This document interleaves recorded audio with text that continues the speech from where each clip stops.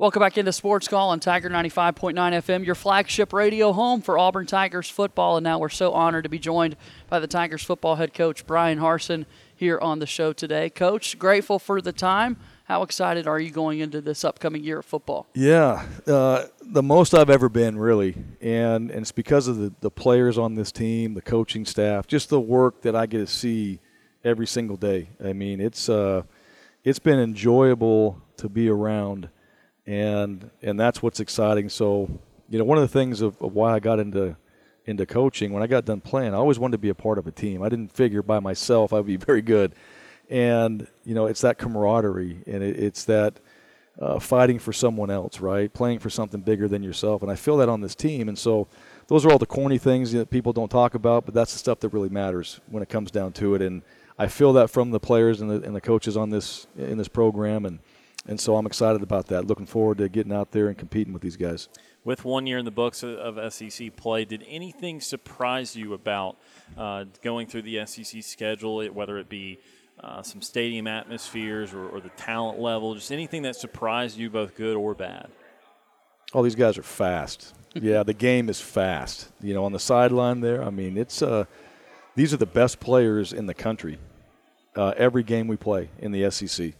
And so are ours. That's the beauty of it. And so when you get a chance to get out there and play somebody and to watch your guys compete and to compete against, really good opponents, the game is fast. But the environments, they're fantastic. They're packed. People love football. I mean, it's a lifestyle. It's a way of life in the SEC, which is exactly what you want to be a part of. And then, really just dealing with everything else outside of what you're actually doing, all right, in your program and on the football field. You just got to be able to handle that. And I think that's a great test for everybody in the SEC, all programs, to be able to handle the noise. We've all heard the rat poison. Well, all those things. You got to be able to handle that stuff because it's there, and that's okay. But you as an individual on that team, and in our program in particular, we got to focus on the things that matter most to us and what are going to get us where we want to go, which is the present and the future. I mean, that's really been the message since January, is just team want to know and focus on right now, focus on where we want to go, and I think our guys have done a great job with that.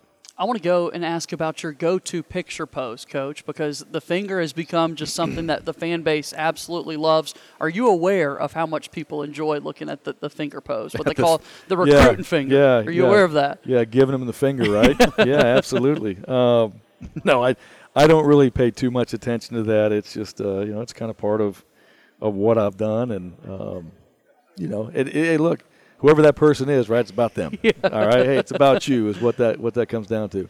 I want to end with this. Last year, we were in the same spot chatting with you, and someone you were highlighting was Travon Reed, who at the time was a co-host on our radio show and is now part of your staff. Man of many talents. What's it been like working with him for this year? He's awesome. He's got so much energy. He loves football. He's obviously doing the recruiting piece.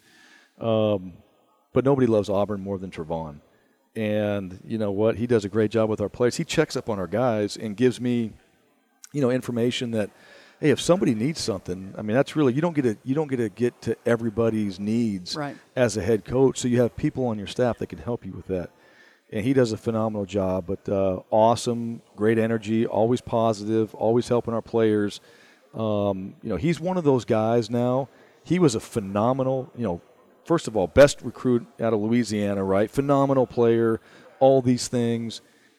But yet through the game of football, like it always does, right? I mean, there's a lot of, you're humble, there's humility, and you learn a lot. He's been so successful, and all he wants to do is help other guys achieve those same things. So I see him pour into our players as much as I've ever seen anybody do that. So love him, proud that he's on our staff, and just glad that he's doing all the things he's doing now. So much fun watching what he's been able to do. We have no football playing experience ourselves, so to see someone that was one of us now out there doing that's pretty awesome. It's awesome. Yeah, I mean, that's really what it's all about, right? Because, hey, the game's going to end for everybody. Right. You don't go pick up and play a game of football in the park in pads and shoulder pads and helmets.